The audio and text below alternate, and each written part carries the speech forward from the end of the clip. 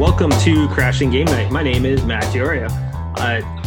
Tonight, Blazar returns for yet another game night. The Beanied one is off slumbering in Arizona, is unable to join us. I'm joined by the babyface Theowalski. Babyface. And as always, Lion's Mane, Jason Belidio. How's it going, guys? How's it going? How you doing tonight? Dude, I'm a little tripped out by this new camera. Like, it's so backed off from you. Like, before it was just so up close in your face. Yeah. Now you can actually see this small little dude next to this couch. You kind of fit on the couch now rather than just the floating head. Right? He actually does fit on the couch. You need to animate. Guys, welcome to the couch. Blazer, welcome again. Welcome back to this familiar couch. It's a new couch, by the way. Just letting you know. I was going to say, we didn't have the couch for last week, did we, Jason? Or did we? We did have the couch last week. It was, but it was very it was on and off. It was on and off. Yeah, it was. So Jared, how was your holiday? It was good, man. Got to hang out in quarantine with my family.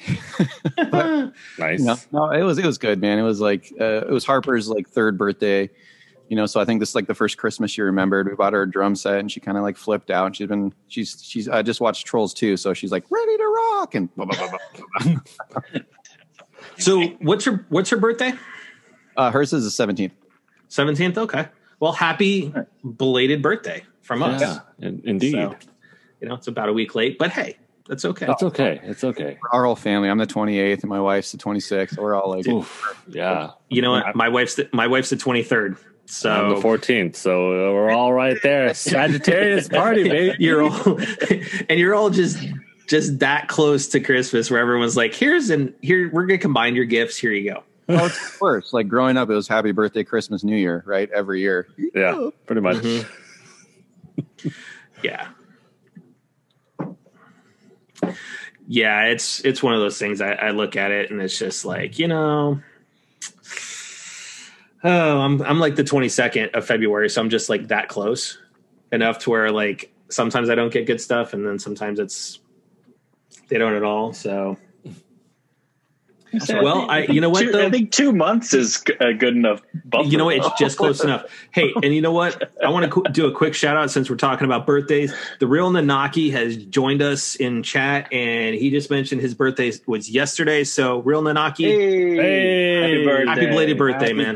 Happy belated birthday. Man.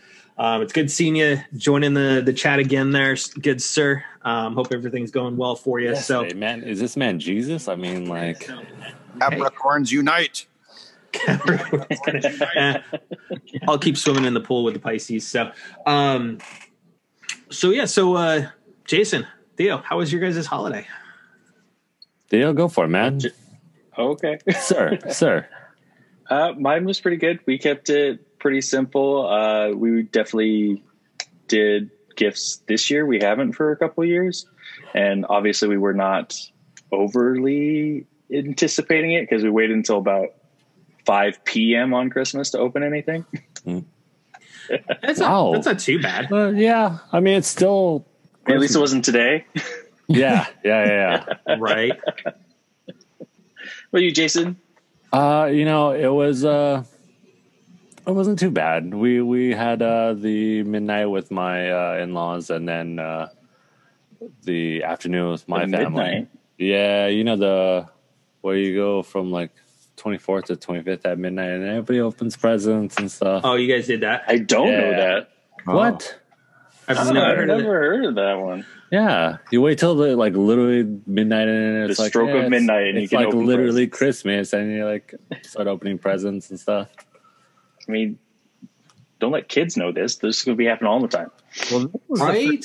We actually made it to Christmas. Usually my wife and I open our presents a week before because we're just awful with that kind of stuff. Yeah, it's the anticipation, man. Because then you're even as when you're a kid, you're like, oh my god, it's almost Christmas, and then you're like.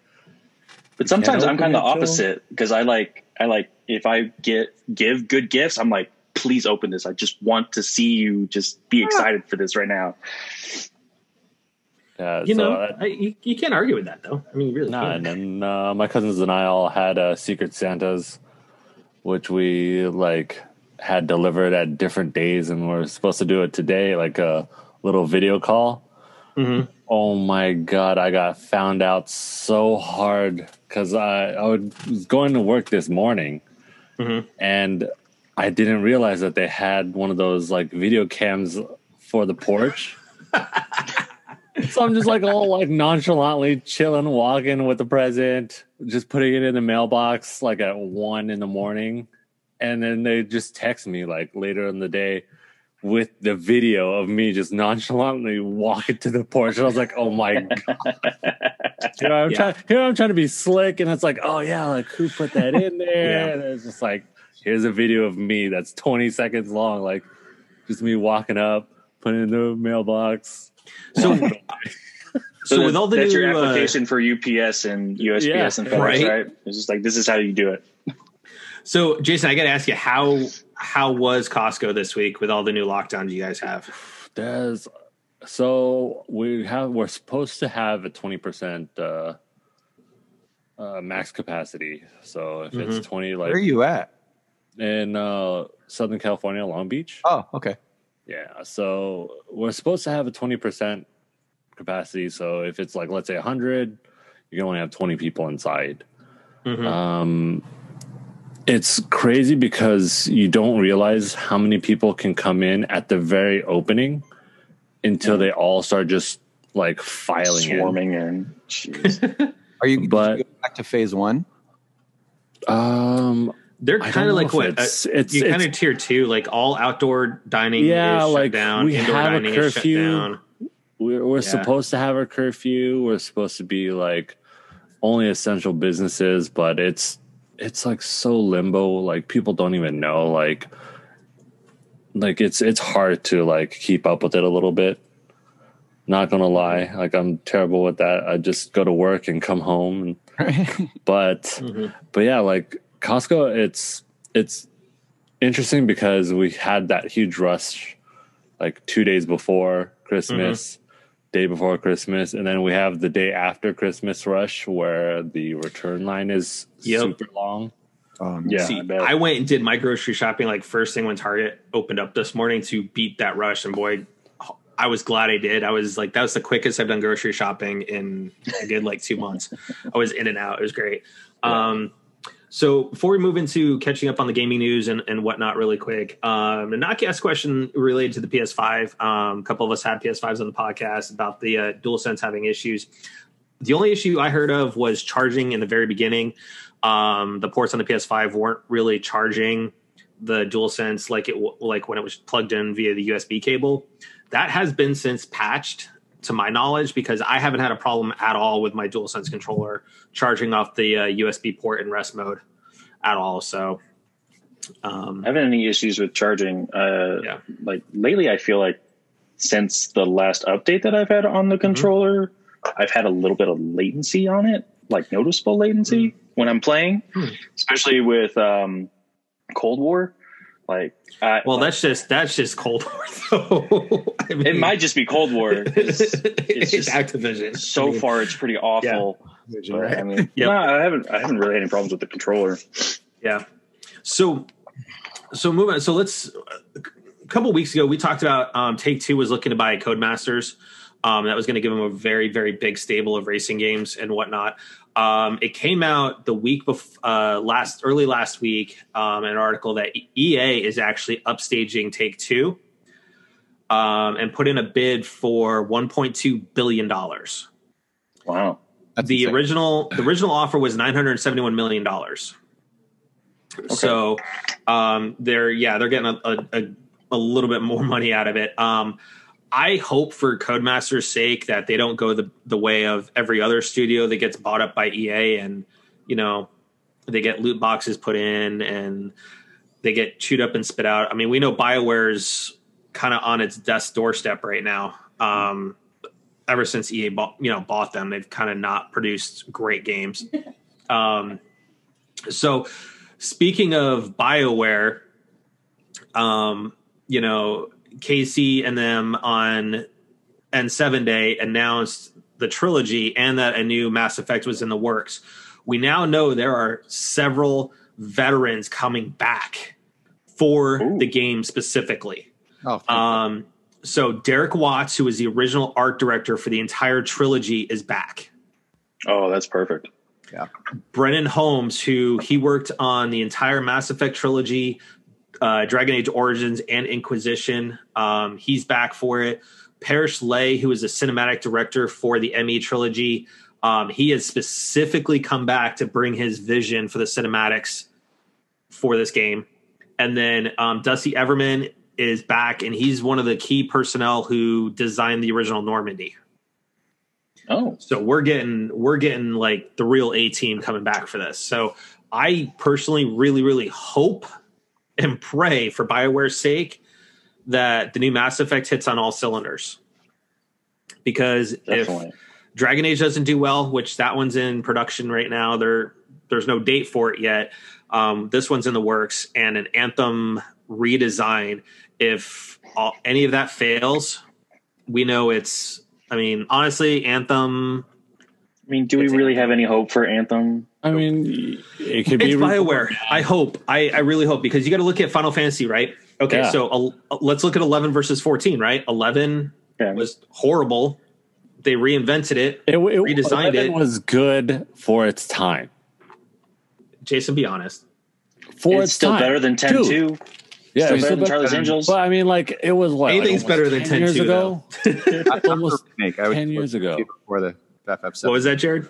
Not better than the remake. I'd play 10-2 over the FF7 remake for sure. Ooh. Dang. Shots fired. Shots fired. Nanaki. Say something. Shots have been fired. But I mean, like 14 was literally 11-2.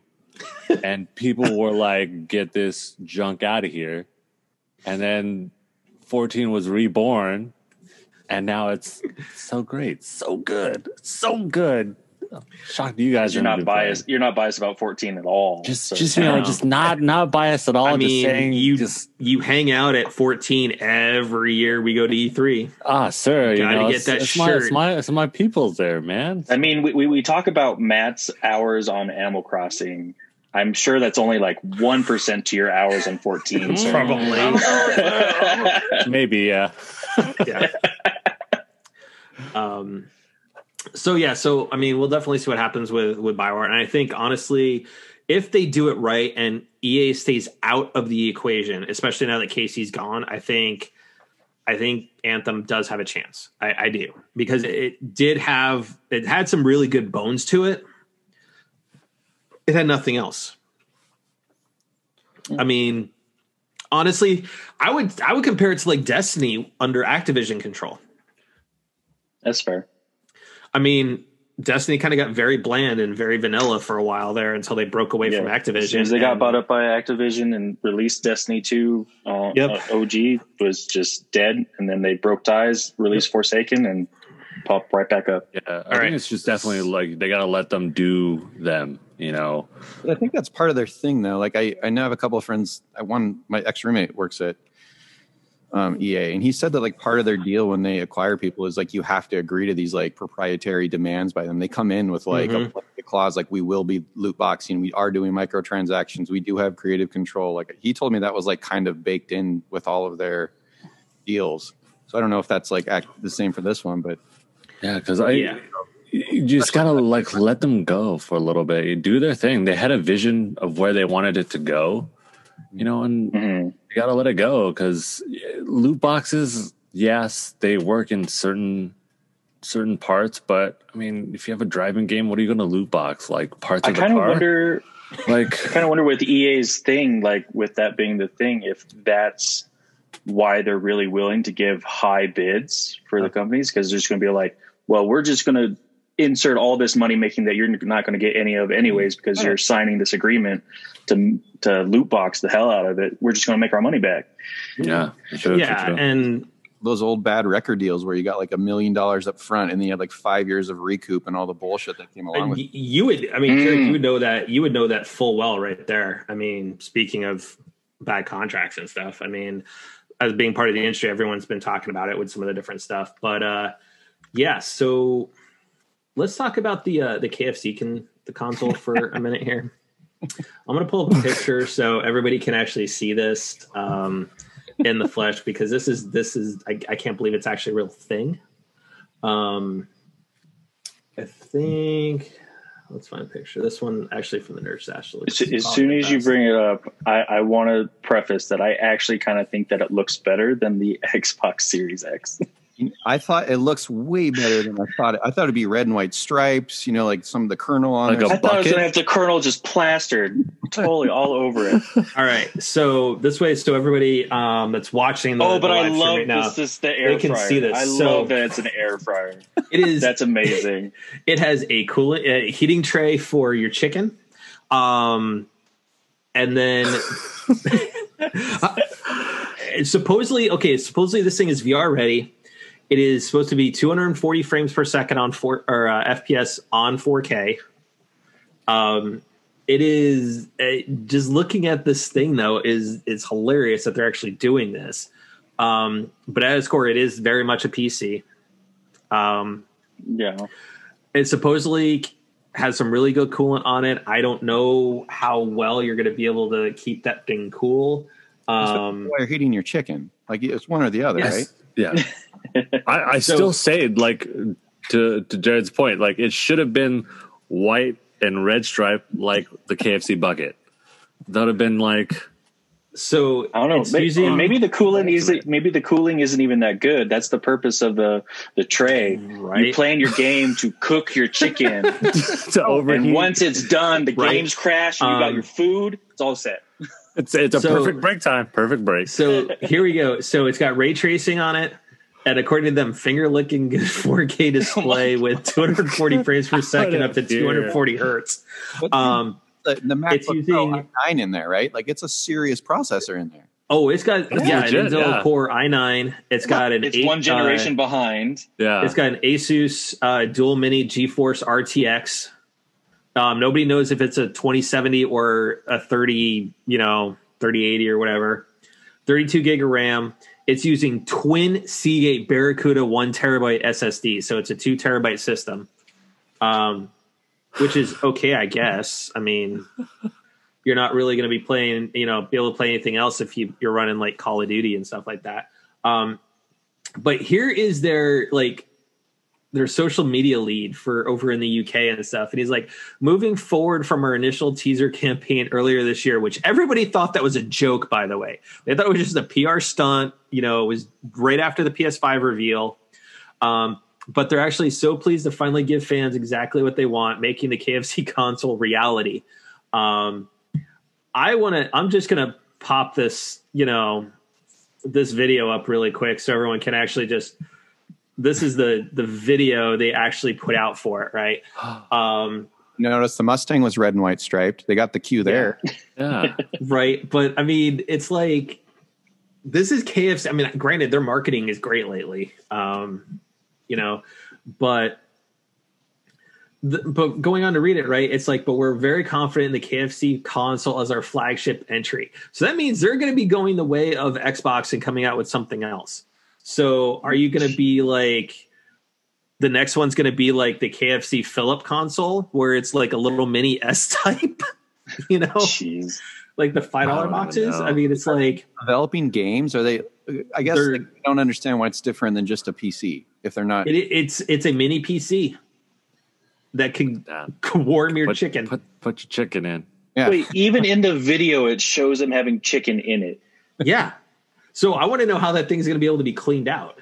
I want to know how massive this thing is. Then It's not. It's it's got to be at least the size of the Series X, maybe larger.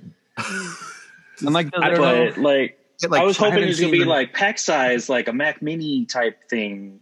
Maybe it's like if you can get some power and something. Real pint Nanaki size. says the chicken grease is the coolant. Yes, absolutely. Just let it cool overnight and congeal. It just Yeah. holds in all the heat then. I don't know. I think that's just like, are they going to sell uncooked KFC chicken proprietary for the KFC console, or there'll be like a subscription box to you, like 10 pieces a month or something. Like, what was it like? You know what? That would be a thing. That would be a bad thing. No, because like, you know how there was that game where you can order Domino's Pizza Hut. I forget what game it was. Like just in game. It was a game that you could order pizza from. Was it like Ultima Online or? I don't remember what it was, but it was a while back. Like, yeah, you could just / order pizza and it would just order a pizza for you. That's amazing. Yeah. What? Like I forget which game it is. Like that should be a thing. Like CD Projekt Red, throw that into Cyberpunk, since you just go on the missions and just like swap by for some pizza delivery. Okay, hook it up.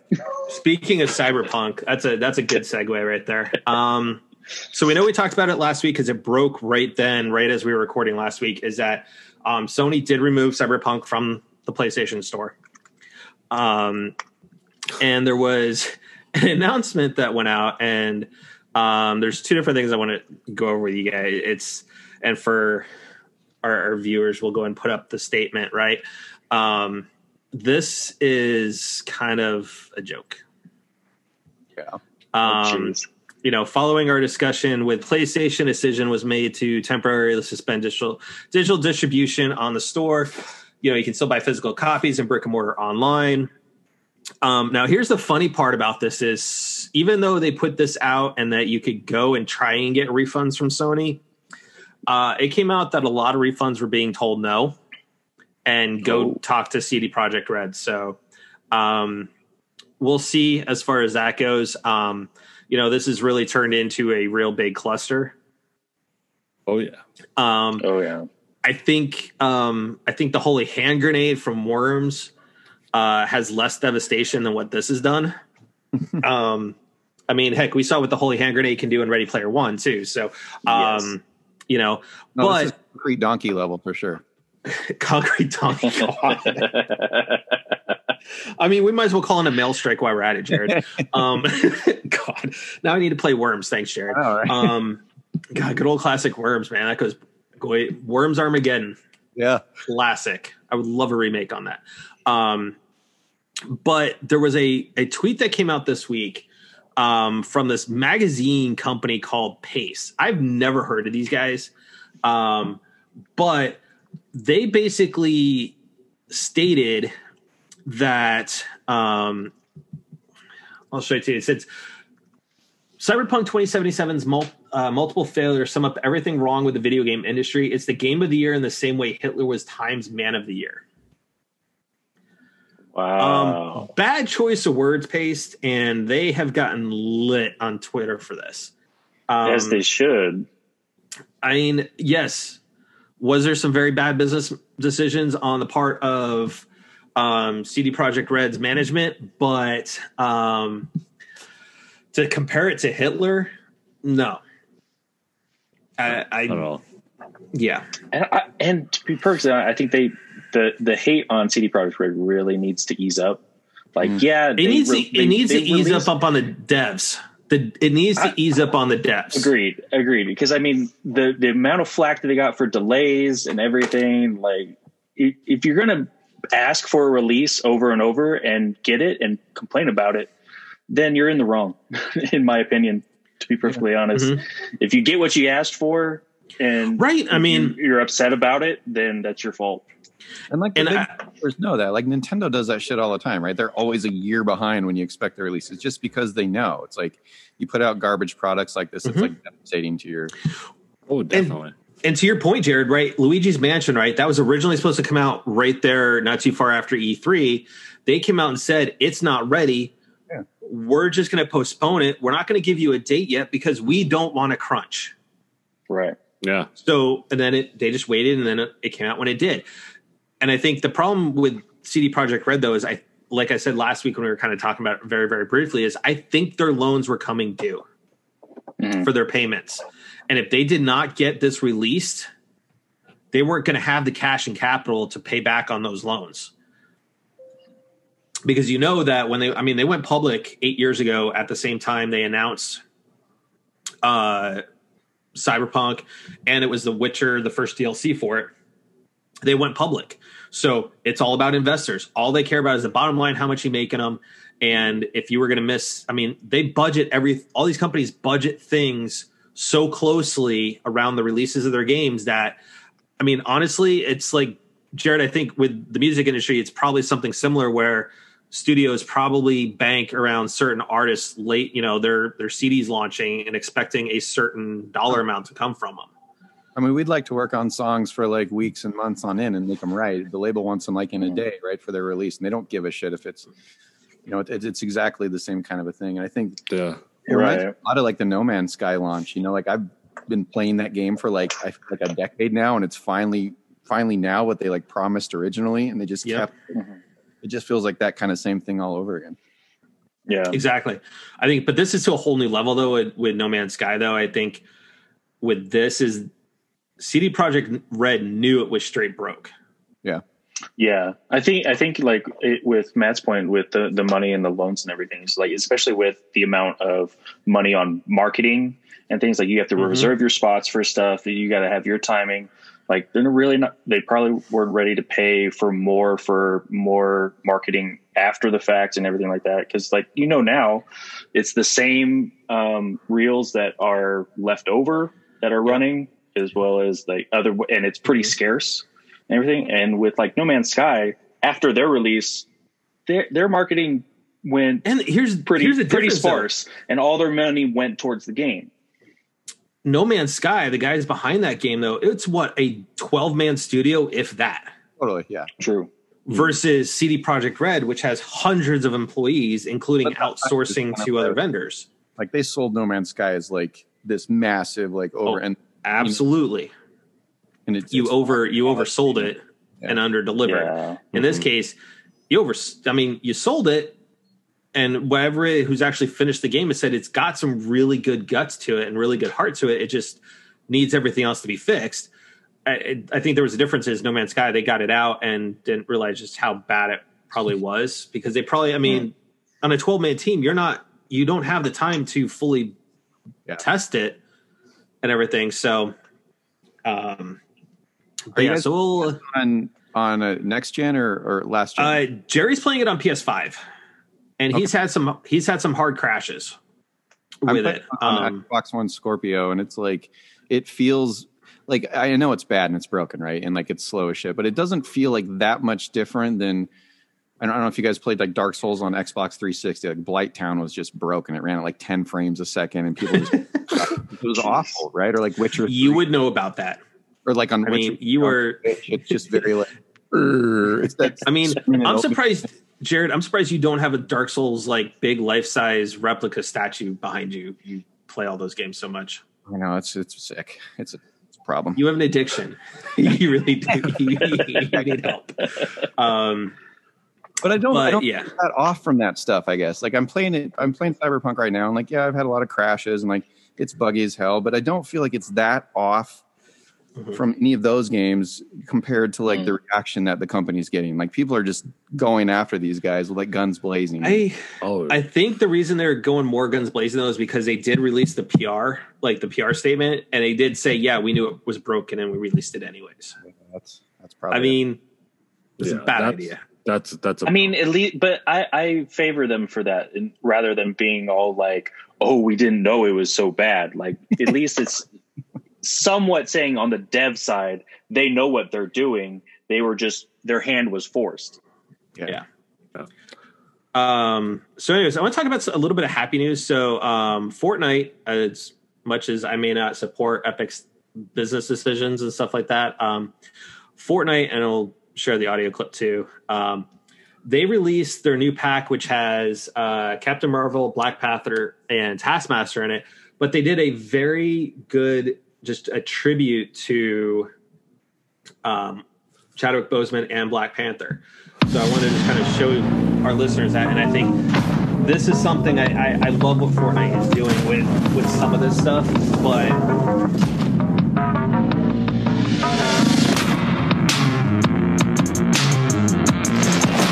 just doing the whole Wakanda forever with it, I think was fantastic with that. I think what Insomniac did though for Chadwick Boseman was a little bit more though than just giving him a character and a little tribute video, because in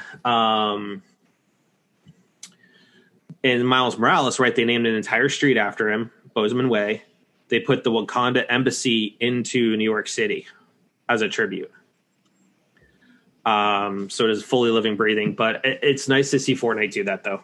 They didn't have to. I mean, they're all money grubbers. They just care about the money. So that's where the money's at, you know, skins, loot boxes in the skins. You know, every little thing that just makes your character stand out a little bit. Yeah, so I mean, we'll see what happens. I don't like that little profit off it, like, you know, especially like people that have passed. It's, I mean, if anything, add on to like a certain, like all proceeds go to charity towards colon cancer or anything like that. Like a certain percentage, cool, but like, to profit off someone that has just passed, it's just like a little too soon there, you know. Like, it's supposed to be like, it's a tribute. And we're going to profit off of it. Yeah, we're going to profit off. I mean, we all know what Chadwick Boseman meant to a lot of people and what he was doing in the background. And I mean, nobody knew he was fighting cancer. I was totally surprised by that. So for 3 years, he was battling it. And the fact that Disney is not going to recast Black Panther, I think that's good. Yeah. I think that's good. And I think I tip my hat to Kevin Feige, Marvel, and Disney for not doing that. Yeah, that's a big hit for them, you know, obviously, but that's gutsy. Like, I think you could probably do something where you kind of have his sister take up a mantle, so to speak, but not be Black Panther. But right. I mean, especially in the movie, they destroyed the rest of the plants, so the legacy of Black Panther ends with definitely. Yeah, it does, and I think it needs to, though. I mean, Chadwick was bigger than the character, so to speak. Oh, absolutely. And I think it's just you leave it alone, right? Because we know what Christopher Reeve meant for Superman, and as much as I love what Brandon Routh brought to Superman Returns as a homage to Christopher, is you can't replace Christopher Reeve. You can't. He is Superman, and I think they probably could have. I know they're all about bringing Justice League and all of that to the big screen, but I think for me, it's different seeing somebody other than Christopher in the suit. You know, Henry Cavill, decent job and everything, but he's not Christopher Reeve. That'd be like, honestly, it's like them recasting Batman the Animated Series, the original, and getting rid of Kevin, you know. Oh, geez, no. You know, such an iconic voice, right? Or that's like, you know, Jay and Silent Bob. You just recast Jay. Oh God, you know. I mean, but that's the type of things. Is like you can't just recast somebody in a role like that. Yeah, but I mean, like, do you think they might think of that possibility of doing one of those CGI deepfake kind of like replacements, or it's I don't think they will on this one, especially since they're so hardcore. We are not recasting. And, you know, yes, they did it for Star Wars and stuff like that, but it was only briefly. I don't see you doing it for an entire movie. Yeah. Now, speaking of, you know, doing a deep Star Wars stuff, and Star Wars, let's talk a little Mandalorian. Great job in Mandalorian. Yeah, which is Jared and I've been kind of texting back and forth about this too. So Mandalorian season 2. Wow, what an ending! Strong. Such a good too, right? The whole season was good. I think season 1 was great. Season 2, I thought, was even better. I loved how they did Ahsoka. You know, I think honestly, Jerry and I were talking about this last night because he wasn't going to make it, and like I think the lightsaber fight stuff with Ahsoka was better than what they did with Luke. Because Luke was just, I'm going to walk in, pull a Vader, kill some robots where they stand, and keep on going. Ahsoka actually had to show some ability. But that being said, the kid in me woke up when, Bo said there's an X-Wing inbound, one single X-Wing. And any fan of Star Wars knows there's only one Jedi that rocks an X-Wing at that time period, right? And that's Luke. And then when you see him walk up, you see the green lightsaber, you're like, that's got to be Luke. And then you see the gloved hand, and then And the fact is, Mark Hamill came out and said that is probably the best kept secret in Hollywood. Is the fact is he was working on that for last several weeks for that part. Jeez. To keep something like that secret is just the Return of Luke. Massive. And it's such a huge deal with Mark because he specifically said like he was done with Star Wars after Ryan. I don't know if you guys watched his pamphlet. He was like, never again. Like he destroyed Luke and like destroyed the mythology and mythos and all that. It was so good to like, I don't know. Dude, and I saw the X-Wing, like it was a tearjerker for sure because like I was so angry with what Ryan did to Mark and like it just kind of like really ruined some stuff for me. And like, even Rise of Skywalker, they only did what they could to kind of have to fix it. I mean, they got the entire storyline got blown up, right? And they're like, well, what are we going to do? How are we going to fix this? And right, where are we 5 years after Return? Is that 6 years somewhere in there? Is that what the timeline is? It's 5 years. Well, so the start of Mandalorian season 1 is 5 years after the Battle of Endor. Okay. So at this point, because I wanted to see timelines and everything, especially with what took place, is at this point, Ben Solo is 4 years old. Okay. So we are 7 years from the time he goes to actually train with Luke. And by what was stated in Last Jedi, Ben was his first apprentice.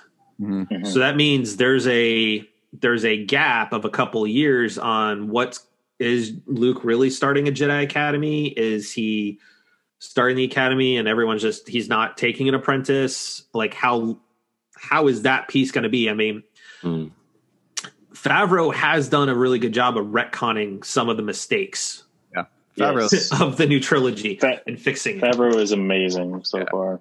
And as we've said before, give him the keys. Let him run the entire universe. And I know that Wonder Woman, 84 is getting kind of bombed by some critics right now, but I cannot wait for Rogue Squadron with Patty Jenkins. Because we need a really good movie for Rogue Squadron. That's all there is to it with that. But when you look at, the Mandalorian, right? So you've got Grogu. If you look at that, his reaction to R2. So, R2's been there through the whole thing, start to finish. And by that reaction, R2 and Grogu know each other from the temple. So the question is, and I know, Theo, you're kind of rewatching the movie, so I don't know if you've gotten up through Revenge of the Sith, but like... I just finished Attack of the Clones. Hey, what's up, Soldier? Shout out to the Soldier over here. What's up, Soldier? Welcome. Hey, I want to welcome in Vixen Fauna and Cypher 8. Welcome on in, Crashing Game Night. Thanks for crashing with us. Anyway, so Jared, Theo, you have your thought? Star Wars? Sorry, what? You haven't seen Star Wars? You're watching for the first time? Not for the first time. It's a rerun, but it's been like 15 plus years since I've seen him and really paid attention to anything. Because whenever I hear just Matt and Jerry going off, I know none of these details and everything, and I'm just going through and seeing some of these recent videos TikToks and comparisons. It's there was a TikTok of comparing the fight scenes between we went to from this insane lightsabers fights to the recent trilogy is just whoop, that's it. It's and then I'm rewatching. It's oh my God, this is freaking amazing. I'm a kid again. I need this, and this is completely destroying Rey for me because I love Rey. But I want to say, dude, Soldier rated us I want to say thank you so much for bringing your thank you, Soldier. your peeps on over here. Finally, this all of man you looks at guys. the chat. Soldier, come on, you gotta Hey, call him out on this next. Hey, I'm trying to pay attention here, Soldier. Okay, we got to keep this going here, and leave it to Soldier to take it off the rails. Leave it to Soldier to take this thing off rails. But here's my thing: is I want to know who the Jedi was that saved Grogu. I really do. Right. Ooh. Because I don't original because you know.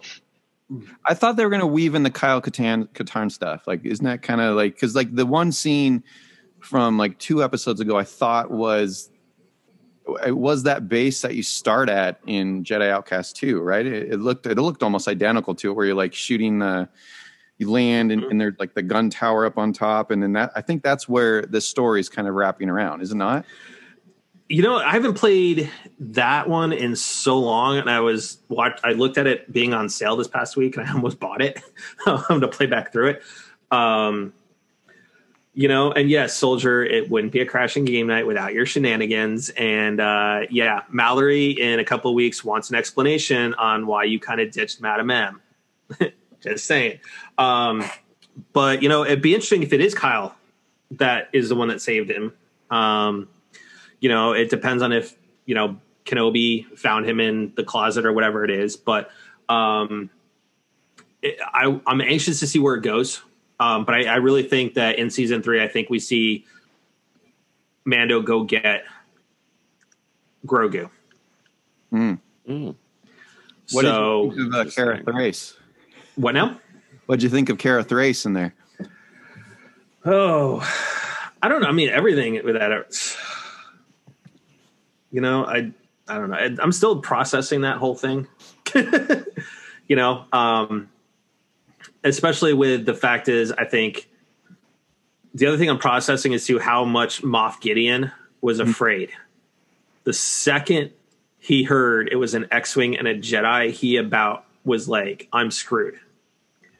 Because this is the boy that destroyed not one, you know, he helped destroy 2 Death Stars, killed the Emperor. As far as the Empire knows, it was Luke that killed him. Yeah. You know? So, I mean, this is like the mythical unicorn showing up. I mean, it's like, and then we got track, man. I mean, the only thing that, if you think about like the Star Wars universe and like the hardcore fans, like what is the stuff that everyone wants to see that no one has ever seen? And it's like that Vader scene at the end of Rogue One, that like 2 minutes of like magic. It's like everyone wants to go see Vader like destroying the universe. They want to see him like raising hell and like doing what he does. We've heard about it. We've just never seen it. Same thing with Luke. We want to see Luke like at the peak of his powers, like doing all the stuff. We've never seen any of this kind of stuff. Like Ryan killed him and we were done. Now Disney's like, okay, totally agree. We're coming back. And like, I totally agree. We need the DBZ, the Dragon Ball Z moment in Star Wars with the total OP everybody wants to see. Every Kaioken times 10 for everyone. Let's do it. Yep. Yes. Thank you, brother. I was hoping that we would see Ezra though too, because I mean, there's very few Jedi left. Cal's another one. Mm-hmm. So we'll see. But then we got a good surprise too. Boba went and took out the rest of the Hutt crime syndicate. That's true. I was surprised to see that dude on the chair. I don't remember his name right now. Bib Fortuna. Yeah, it was like I don't remember who it was that I was talking to. I think I texted Jerry about it, and it was like, I'm like, dude, Bib Fortuna got fat. Like he straight up like, I want to know how he survived the sail barge exploding too, because he was there on the barge. Mm-hmm. Well, how did blew up in Return of the Jedi? Yeah, I mean, I'd like to know that. How'd Boba get out? And I would love to know that too, because I mean, that is part of like the Legends series of books. You know, when they bought Lucasfilm, brought it in, they said, "Hey, all these old stories like Dark Force Rising, Heir to the Emperor, all of that is all like Legends series and not canon anymore." Right. Which I think is kind of funny. Grand Admiral Thrawn is now like the looming big bad on the horizon, and but seeing Boba Fett kind of take up the chair, it makes it really interesting what we're going to see with Book of Fett or Book of Boba Fett rather at Christmas, and then Mandalorian is going to be early 2022 for season 3. And I want to know, everyone keeps standing on the stupid sliding floor in Jabba's palace. Like the guys that know that they're standing, like Boba knew that was, everyone knows that that's crap. How many people have been into that pit? It's insane. Right? I mean, but there's not a Rancor down there anymore. I mean, there's probably something down there. Probably, but the remains of other people just eating each other. Well, the Rancor just died, right? I mean, 4 or 5 years ago. Fighting to stay alive. Staying alive, we'll see. But yeah, it'll be interesting to see where that goes. And I think, honestly, though, that with Favreau and what he's done with The Mandalorian, though, it has reawoken that lost love for Star Wars that I had. Dude, people are because everything that Disney was doing, right? Granted, I really love Rogue One. Solo was enjoyable, but doing that every movie or every year movie thing was just oversaturating it, and just it was forcing it down your throat, and I lost some of the love for it. I really did. But yeah, Mandalorian has brought back a lot of that love. Absolutely. Because of the consistency, or because the movies weren't that good? Both for me. Honestly, for me, as a go ahead, Jason. For me, as a non-hardcore Star Wars person, I love watching the movies and enjoying the story, but the last 3, 7, 8, 9, it's just like you see the rise and fall of all the Jedi and everything like that, but then this last series, this last trilogy, is just nothing but like it was a rehash. It was but I mean, like, it just seems so like coincidentally perfect, like especially like Rey's only training for like what 6 months or something like not that long, and she just like instantly a master. Like she just can wield like the best of them, and insight like no tomorrow, have force powers with. Well, I think with that part though, with her though, is when they introduce us, and I think they could only do what they could for Rise of Skywalker, but she's a Palpatine. Yeah, but I mean, still, and there is Palpatine's one of the big bads on the Sith side.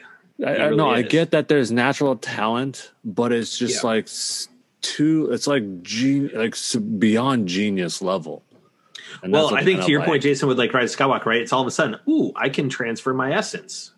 Yeah, it's just like, I can do this. Oh, I didn't know I can do this. Oh, let me go drink this glass of water, and I can freaking destroy a planet. I don't know. Like, I think Jared, to your question, right? And I think part of it was the fact is they basically threw everything in the Legends, right? Because that Timothy Zahn trilogy is an amazing set of books.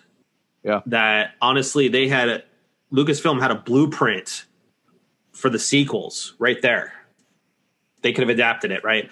But then I think with Force Awakens, on just how much of a almost carbon copy of New Hope it was, starting out on a desert planet, finding somebody on the planet to help you. Insert Rey for Luke, right? You have BB-8 as R2 and C-3PO as the stand-ins, right? As the droids on the planet that have secrets. Star Killer Base is essentially a Death Star in a planet. You got to destroy it too. You got to hit it at the one singular spot, and whatnot. So I think it was too much of a carbon copy. And Disney seemed to basically go, hey, we're going to try and capitalize on Star Wars as absolutely much as possible. And we're going to forget some of the storyline and just kind of go with what we want to do. Mm-hmm. But Mandalorian woke up that love I have.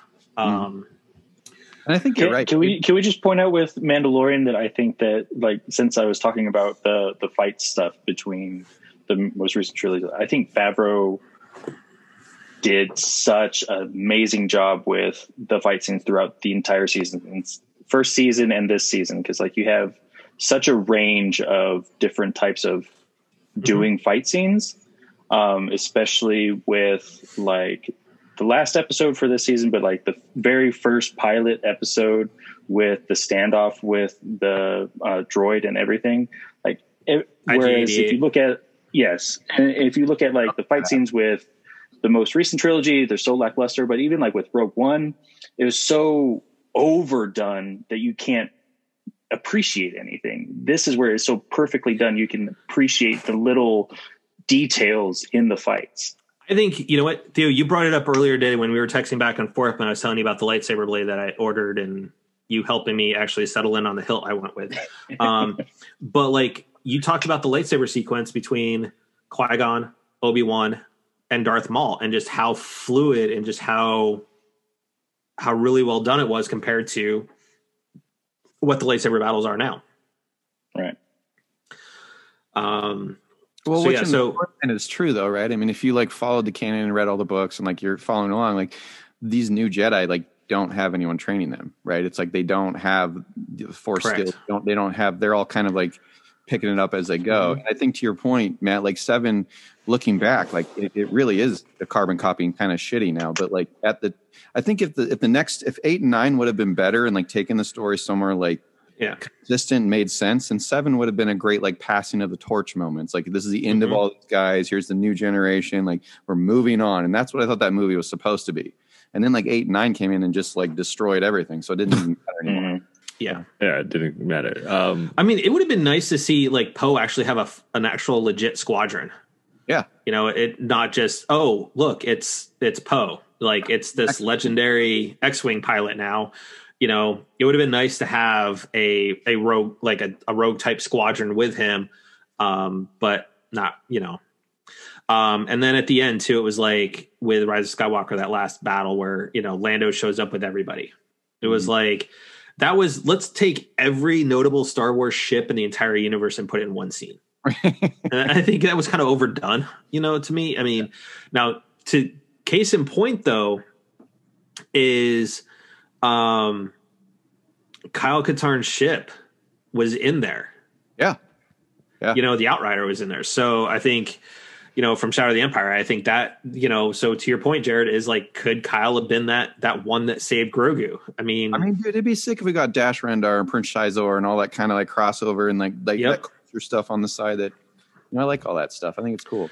So before we kind of move on to like our year with gaming and stuff like that, is real quick. One of the names that's been floated out there for Thrawn is Benedict Cumberbatch. Yay or nay?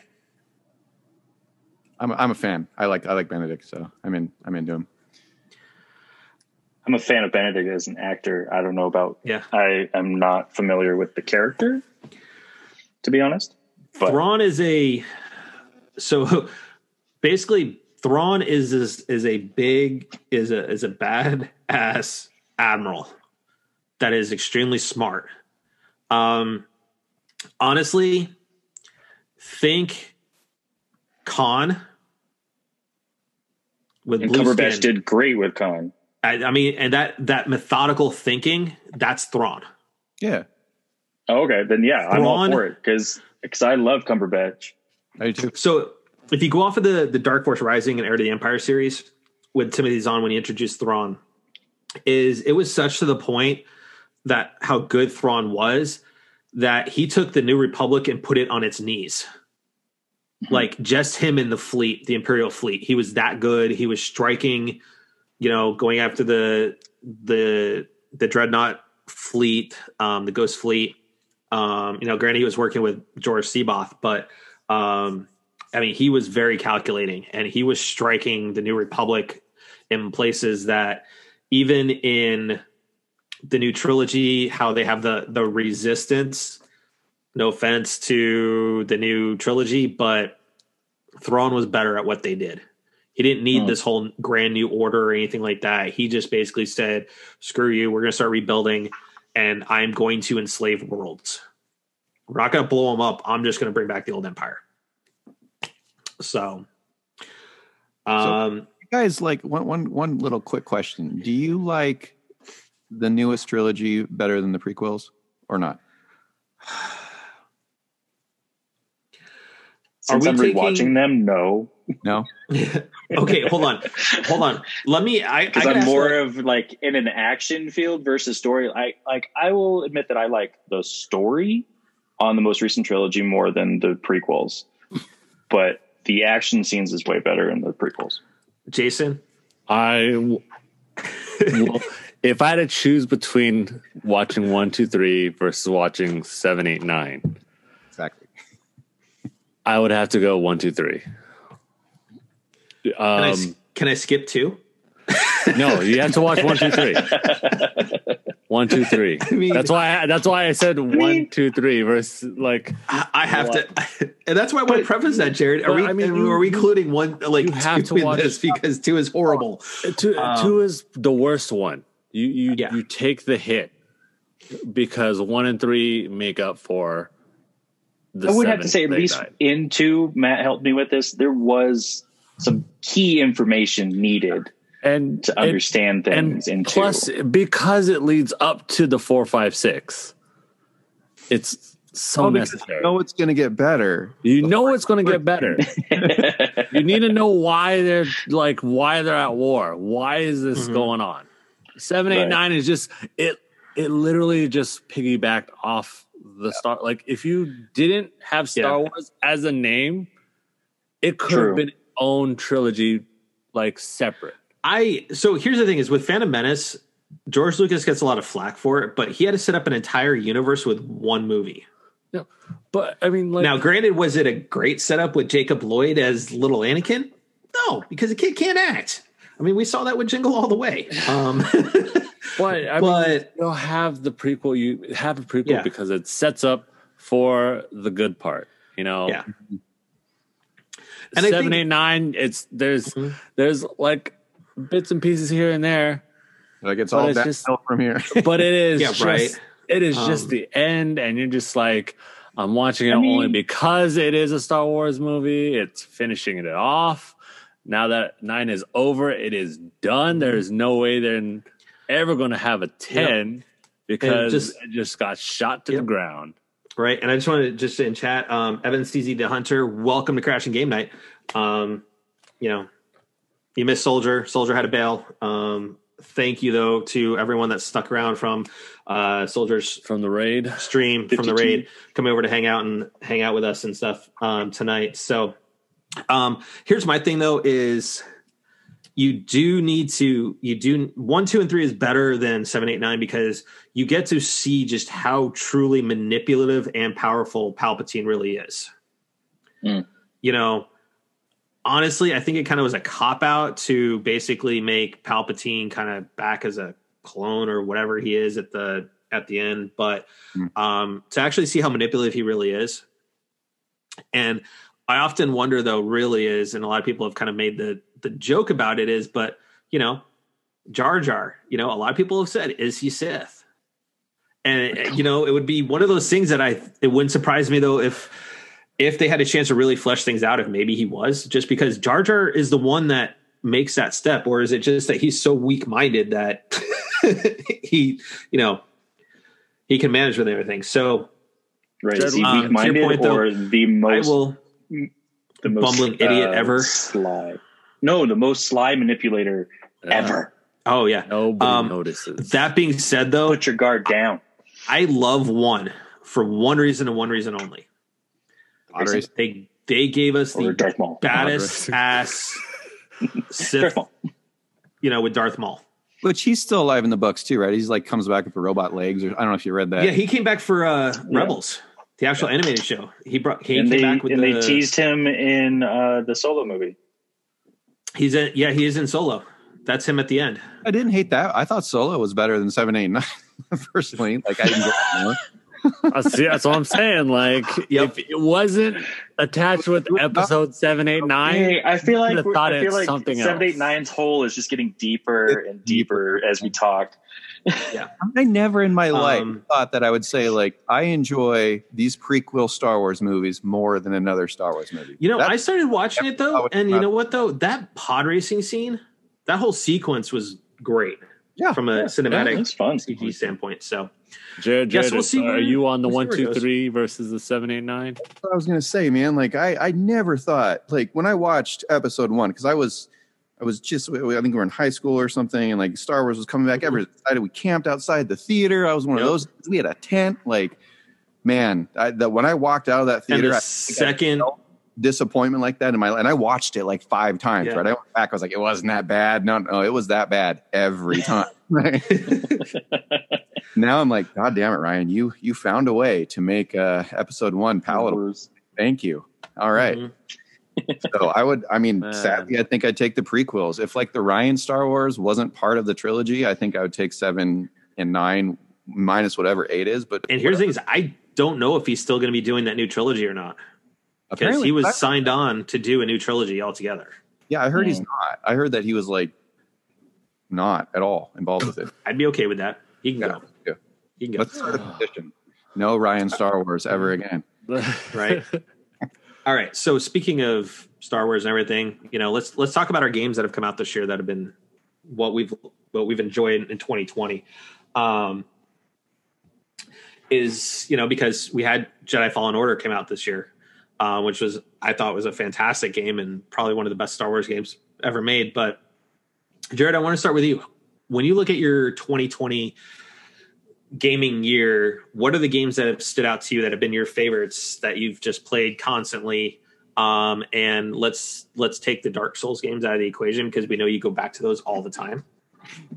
Yeah, well, Hero came out with DLC finally, so that was a whole life, right?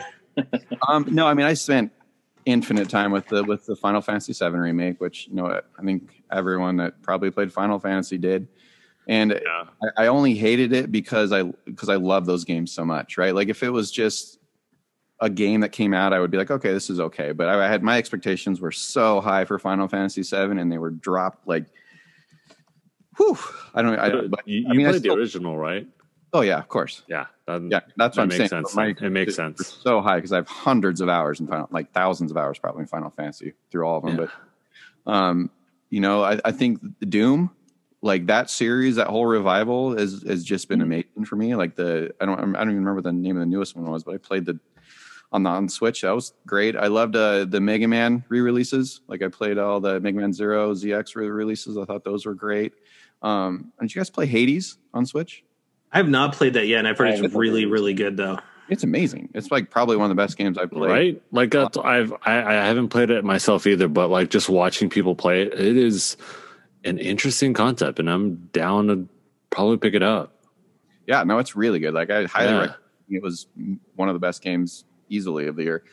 I think the Resident Evil remakes have been amazing. Like we were talking about 2 previously because they came out last year, but I did 3 too. And like I really like the Capcom put the time in and like made those games something new. Like I'm a hardcore Resident Evil junkie too, and I've played all of those games so many times through. And so going through them, like I'll do all the HD remasters again anyways, but like when they actually put new content and kind of twist things up a little bit, I think that's really exciting. And they did a great job with 2. They did a great job with 3.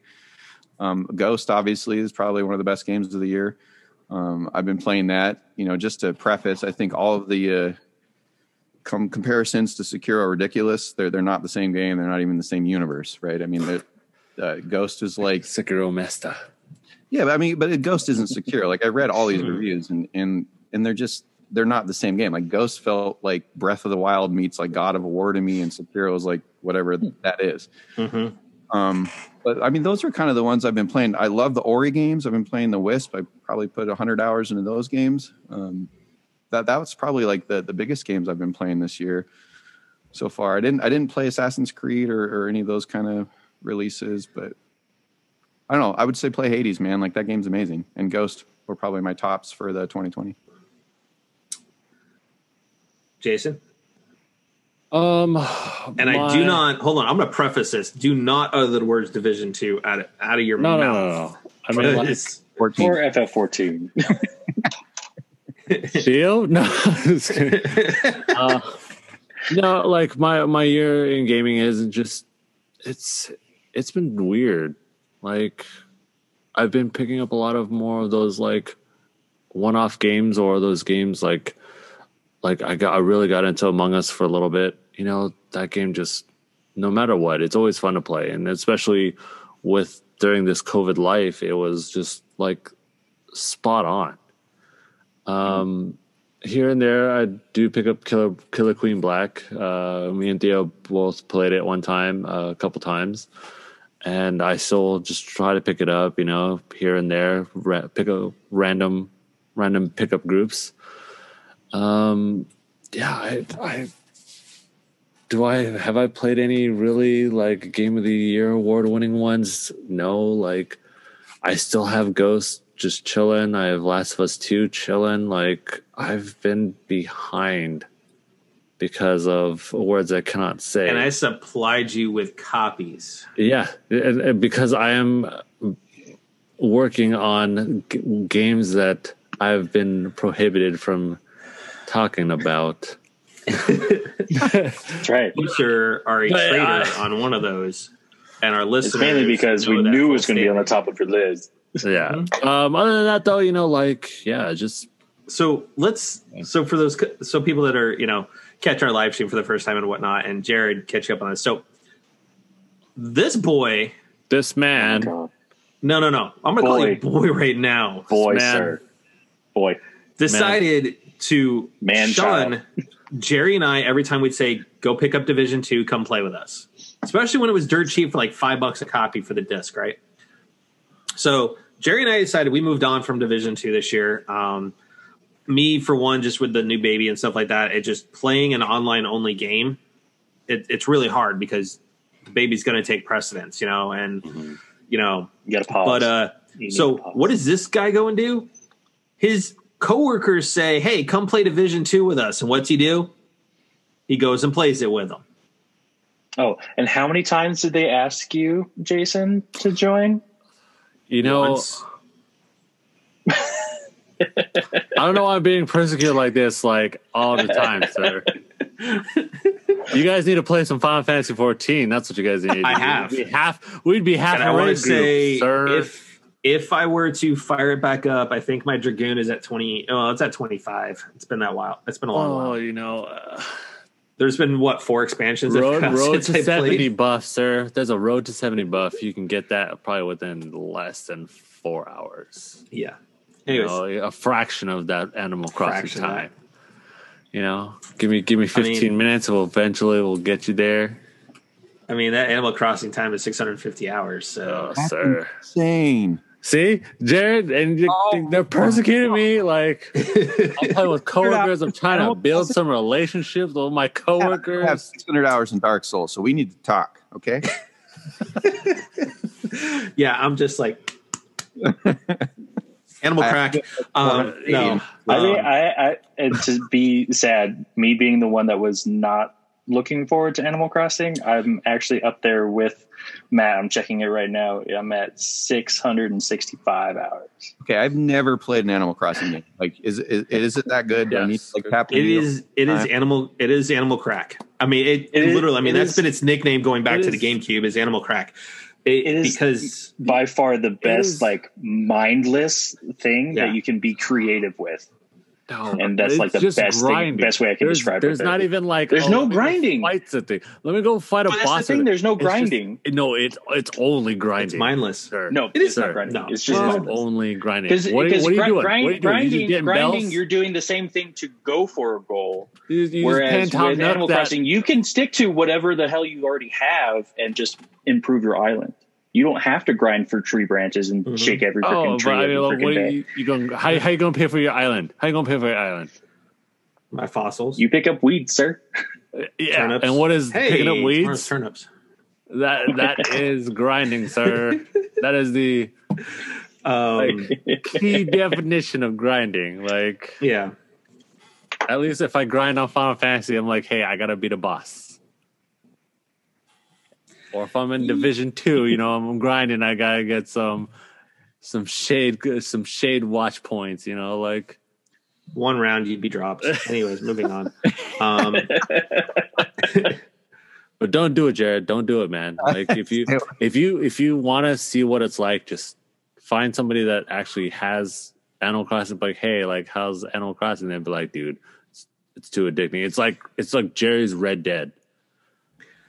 Oh, I I did forget my game of 2020. Obviously, is Demon Souls. So I'm just going to throw that out there. But I was avoiding the FromSoft love. But I mean, we know you've played it, what, 5 times this year, Jared?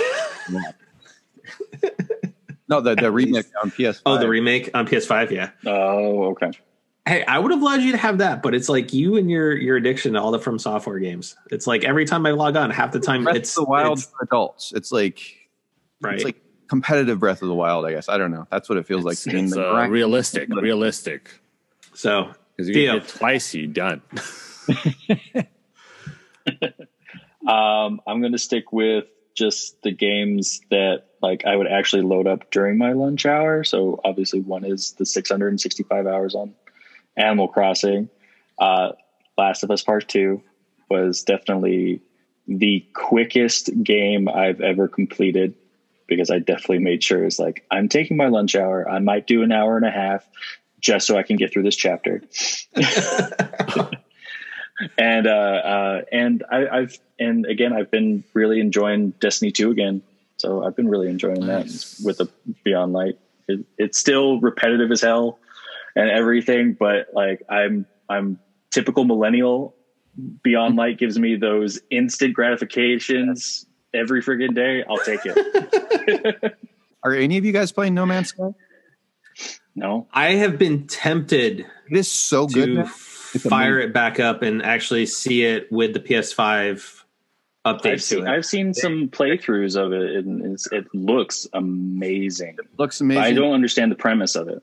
The premise is just infinite exploration, right? You just fly around, look at planets, and build. It's like Animal Crack, but for like galaxies. Yeah, lots of more resource intensive, trying to find stuff and whatnot. But they definitely fixed it. Like it works now. It's real multiplayer. Yeah. There's an economy. It's good. Finally, dude. Actually, some players found the center of the universe. And it black holed them into other places. Yeah, there was this thing to die. Well, there was this. How long did it take to get to where it's at, Jared? Like, I don't know. When did it originally release? Like when you do the Atlas storyline? No. I mean, like to where No Man's Sky is, because I know, like. Oh, dude, it's like 10 years, I think. Literally, it released. No Man's Sky released August 12th, 2016. Okay, well, it feels like 10 years. Yeah, it feels like 10 years for that game. Absolutely, 4 years ago. God dang. But I mean, like 4 years. So I mean, Cyberpunk, we might need to check it out in 4 years. You know, like 2024, it'll be great. It'll be closer to 2077. Maybe that's what they're going for, man. You know, like you just live the game. You got finally tell you to stop playing and just go outside and live it. You got to get to that year, Cyberpunk 2077. You got to get to the year 2077. It's going to be the best game ever. You know. Yeah. So my game wise, Ghost of Tsushima is my game of the year. Just from mechanics, storyline, but I mean, from a mechanics standpoint, it's Horizon, it's Uncharted. It's got a lot of those elements into it. The story is fantastic. I spent more time doing photo mode in that game than actually playing the game, probably. I love what they did it for photo mode and how it was before Miles Morales launched. It was the closest thing to real photography gear I could work with. You know, from all the different mechanics. Now with Miles Morales, which is my second game of the year, you know, you can actually place lights now and really change the lighting and whatnot with it. Miles Morales just has the fight mechanics are smoother than they were with the original Spider-Man game. It's stunning. It's beautiful. The ray tracing is fantastic. Honestly, playing that game at 60 frames per second with a new update, I cannot go back. So, you know, I don't know how long I've lived without 60 frames per second, but now I know it. Last of Us and Animal Crossing were my like 3A, 3B type things. Last of Us, I really enjoyed it, but there were some components of it that I thought were well overboard, especially with some of the violence. And whatnot. Animal Crossing, it's funny. It allows, it just like allows my wife and I to do some things. Like she needs stuff for our island, vice versa.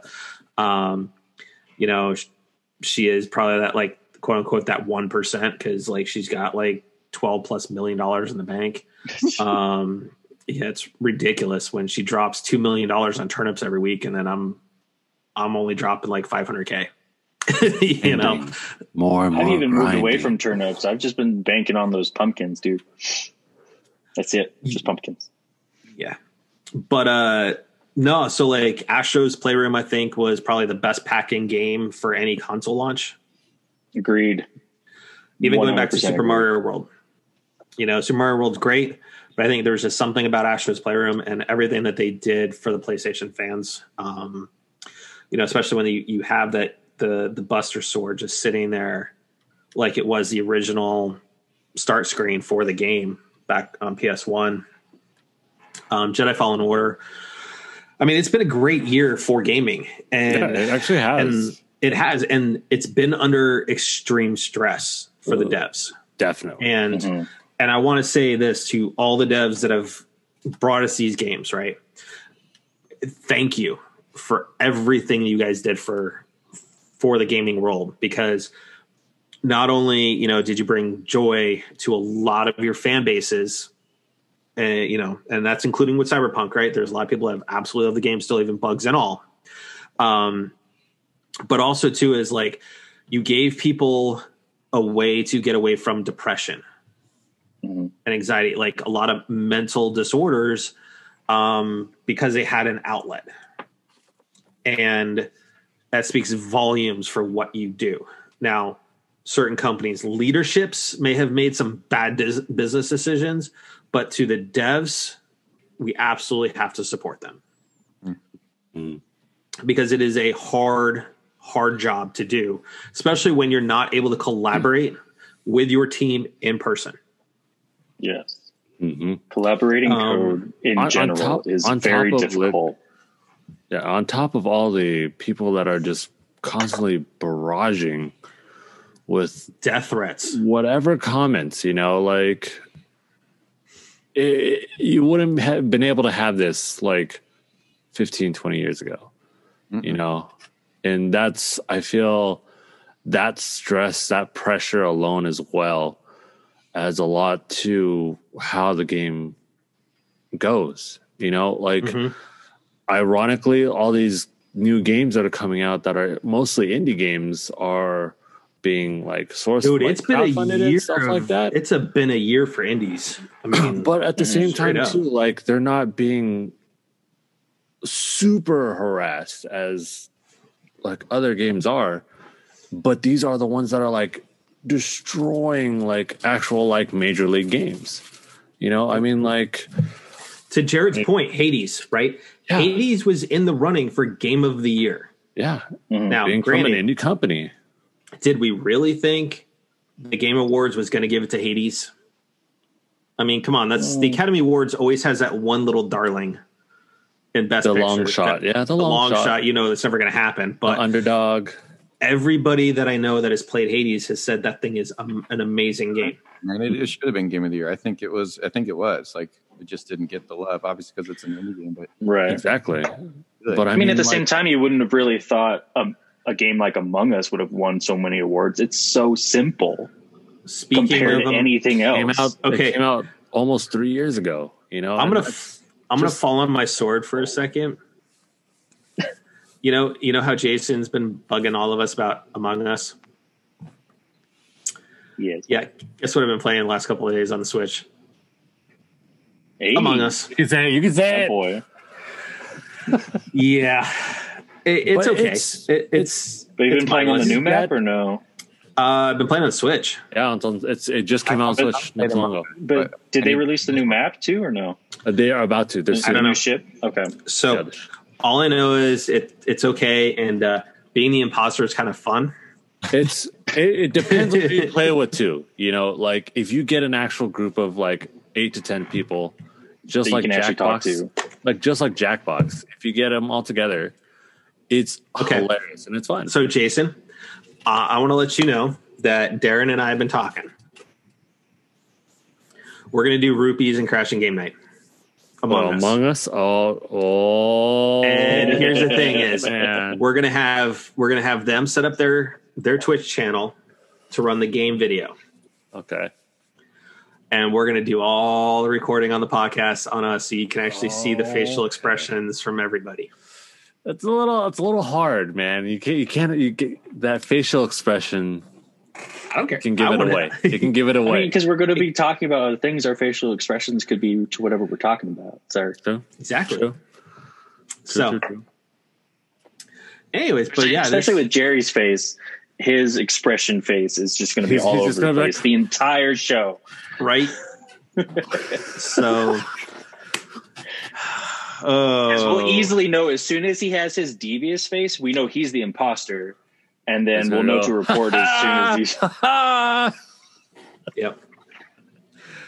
So as we close tonight out, Jared, what projects you got coming up? I mean, the last time you were on, you were super busy. You were collaborating all over the place. That's kind of the same thing, man. Like it was a crazy, insane year for all of us. Obviously. Being stuck at home, pretty much in quarantine. I haven't had a haircut since March. It's getting kind of nuts. Let it go, man. Let it go. I'm just going to. I don't care. Lions too, man. Just let it go, man. Just let the hair flow. Tons of stuff going. Like it was, I had some songs that did really well. I think you guys know. Like I signed this deal with Universal and kind of rebranded as Blazar into this like artist producer, and they've kind of really just opened up the world to me. Like they renewed me and they upstream me to tier 2 for this year, so now I'm like have a bigger team like devoted to me and tons of collabs. That's huge. I'm doing Afroman's next record right now, like which is cool. I just did a single. Wait, are we talking like next record or yeah, we're doing a whole thing. Record? Dang, that's awesome, dude. Congrats, dude! Wow. Yeah, it's pretty dope. I think we have some things going on with some other like kind of big artists I can't talk about right now, but maybe in a couple of weeks. It's like all lined up and it's kind of insane, man. Like they gave me my own imprint label that's going to be underneath the Universal thing, and like everyone that I'm producing, working with, and collaborating with, they're going to release under this imprint label. That's going to be all like the Blazar stuff. So like, have my art. Let me ask you this, Jared. Like with how all of this is now blown up, even since last time you were on the show, right? Did you think back when you started doing this years ago, did you think you would ever get to this point and having all of this? Yeah, I mean, I knew it was a dream. No, it's always a dream. But your realistic side of you, did you ever think you would be at this point? Dude, I was in my residency program in Minneapolis finishing up my MD when I got my record deal. And like I left and said, like I walked out. Like I obviously had no idea that it was ever going to go this way. I played music my whole life. I was always touring and like recording like everyone else does and like throwing stuff out and hoping. But no, I mean, I went to school and like had a job. I was working full time. And like, I got the call from Warren, like, hey, you want a record deal? I said, yes. You want to come now? I said, yes. And, I've just been kind of running since then. And it's been a grind, dude. Like, no kidding. If you're in the music industry and you're not like independently wealthy, and I'm not talking about like a millionaire, like multi millionaires, like the thing that people don't know is like almost the entire music industry. I would say like 97% of all the artists that you see, hear, love, know, that were discovered through the history of music all the way back into the 80s, most of these guys bought it. And it's all paid for. It's self-funded. These labels would like bring these millionaires on who wanted to be rock stars, because then there's no like loss comparison, right? It's like they're going to fund it. Everyone kind of walks away with it. And it's even that way now. Like most of the big indies are self-funded, independently wealthy people. So, my dad was an electrician. My mom's a banker, a teller, and my family were from a farm kind of thing. Like we weren't like millionaires by any stretch of the word. So it's been an insane grind. Like everything has been like tooth and nail and just like small opportunity, like people believing in me and letting me kind of keep moving along this thing. So no, I never thought in a million years, because I knew how the industry worked. And like when I got this Universal deal, especially in my 30s, that's everything about what I'm doing is doesn't exist in the music industry. It's kind of like this whole new model that they're moving towards of like independent guys like me who produce, write, mix, master, do the entire thing. like this Afroman record I'm doing from this room, right? It's like the entire thing is here and it's going out on a major label, on the radio and movies and film and TV. And it's never had any. So crazy. There was something that just jumped in story. chat from July Wire, which welcome to Crashing Game Night, said more Synthwave. Yeah. I'm Synthwave, man. That's my whole vibe. And I'm glad that, I love that shit, man. I've always like analog synths and I've just kind of dove in deep. That's been my needle. Like that's the thing that like saved my life, I think, during 2020, because it was super depressing, right? It's like all of my tours were canceled. All of my shows were canceled. Well, because I can remember we were trying to sync up right there, March, April? Yeah. And trying to get you on. You were supposed to leave for Europe. Hey, yeah, I had a whole... and we're like, well, we can't do the podcast now because you were supposed to be on. You're supposed to be going over to tour. And then all of a sudden, COVID starts canceling everything. And got this like big record deal and they booked all these huge festivals. I was designing this massive festival in the UK and then gone. And even now they're like, we're not touring through 2021. So like the fact that they like invested in me in this kind of like writer, producer, artist capacity, you know, when they cut 70% of the label, like they only kept like 12. Oh, wow. The whole thing. That's crazy. Yeah. Yeah. So I'm like thankful every day, you know, that like they believed in me enough and I've been working really hard now. All these kind of opportunities are coming in and it's super exciting. You know, I think the next year is going to be a lot of like cool collaboration and fun. And I got this DAX and a bunch of EDM tracks I'm doing, a bunch of synthwave stuff. I'm kind of doing some like hip hop stuff with some like big rappers and like, it's just cool. You know, I had no idea. It'll be nice to see who you're working for once that coming soon. Other than Afroman, but you know, once that NDA lifts and you can actually speak to who you're working with, that would be, you know, be really exciting to hear that, man. And it's, you know, as always, Jared, I mean, you've become a really good friend of mine. I mean, you too. It just was a chance thing that you followed me way back in the beginning of this whole thing, and that's what makes this so special to see you succeeding in this, is because you've essentially been with us since minute one. Well, it's you know, guys, like that's what drew me to it, because like I'm a hardcore nerd. Like we're all hardcore. When there's so I don't even remember what post it was. You know, it was some post way back in the beginning of things that you ended up following us. I was like, okay, a musician's following us. Okay, cool. I'll follow him back. Then I started looking at your catalog and I'm like, oh crap, download.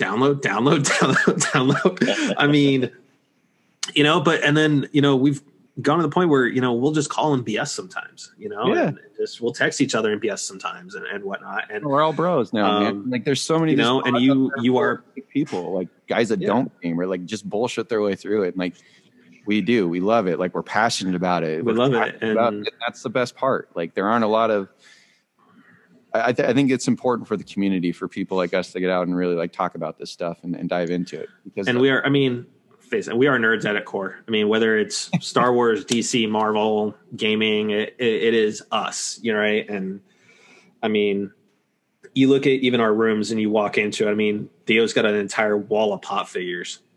I do. I mean, I do. You know, now that I finally have gaming space, I have, you know, my figures and stuff out. Like I have my own little space again in our apartment. And, you know, and the fact is like, hey, my wife thought enough of me getting my love for Star Wars back that she got me a lightsaber. So that's going to be going up on the wall and whatnot. And we are nerds at its core. And definitely. But that's what I love. And that's what I this year, more so than last year. Last year was great. And to our listeners or followers, you know, that have been there since the beginning too, you know, we do love you because you guys have stuck with us through all of this. Right.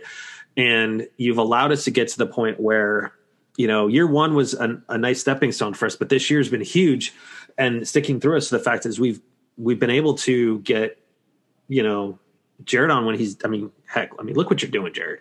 I mean, really, I mean, you should really probably be editing right now. Should be working and mixing, but you're here. But, you know, we've had the FF7 guys on, and, you know, and we were growing. And the fact that, you know, this year we've almost doubled our listenership over last year.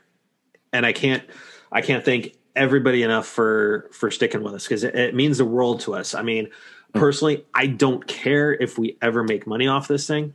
It would be nice, but to me, being able to bring joy to people's lives, especially in the year of COVID, and make people laugh and smile and be able to give them gifts like having the voice actors on from FF7. You know, a lot of those people would never be able to meet them because, I mean, of course, cons are gone right now. Yeah. So there's no PAX East, there's no E3. You know, to have them on, like, to be able to repay kindness, like with Strifers that we had on last week, right? She had entered in a contest to get an FF7 copy that we were giving away because her sister's family lost their jobs because of COVID. And it was something that they really wanted to experience together. So I was like, you know what? That alone right there, just for what you're doing, that act of kindness, because it's not for you, it's for somebody else. And we return that kindness by having her on the show. Definitely. You know, and the fact that I've been able to go on another show with Drew and the NVR Gaming, Tyler, who was a fan that was on with us, you know, it started off as he asked for advice. And that's the thing is, I think everybody right now, we have to lift each other up. You know, we're in such a doldrums right now as a world, as a country, with COVID and everything else going on, that we need to lift up everybody. And to me, as long as we're bringing joy and happiness to people's lives, I will not stop doing this. Well, unless we're old and senile. Like COVID's not stopping tomorrow. This is gonna go on for a minute. Exactly. Like, We're not done. Life for a while. And we have too much fun with this to stop. Yeah. Right. Oh, I mean, honestly, every guest that's been on this show has, you know, an open invitation to come back and just chill with us and just hang out and BS with us and stuff like that, which, you know, for our listeners and stuff that are Tester fans, next weekend is a Tester reunion. Jason, starting the new year off right. We're starting the new year off right. We're talking Scooter, Gamer, Kirsty Pride, Mo Chocolate, Sky Diddy. Oh man.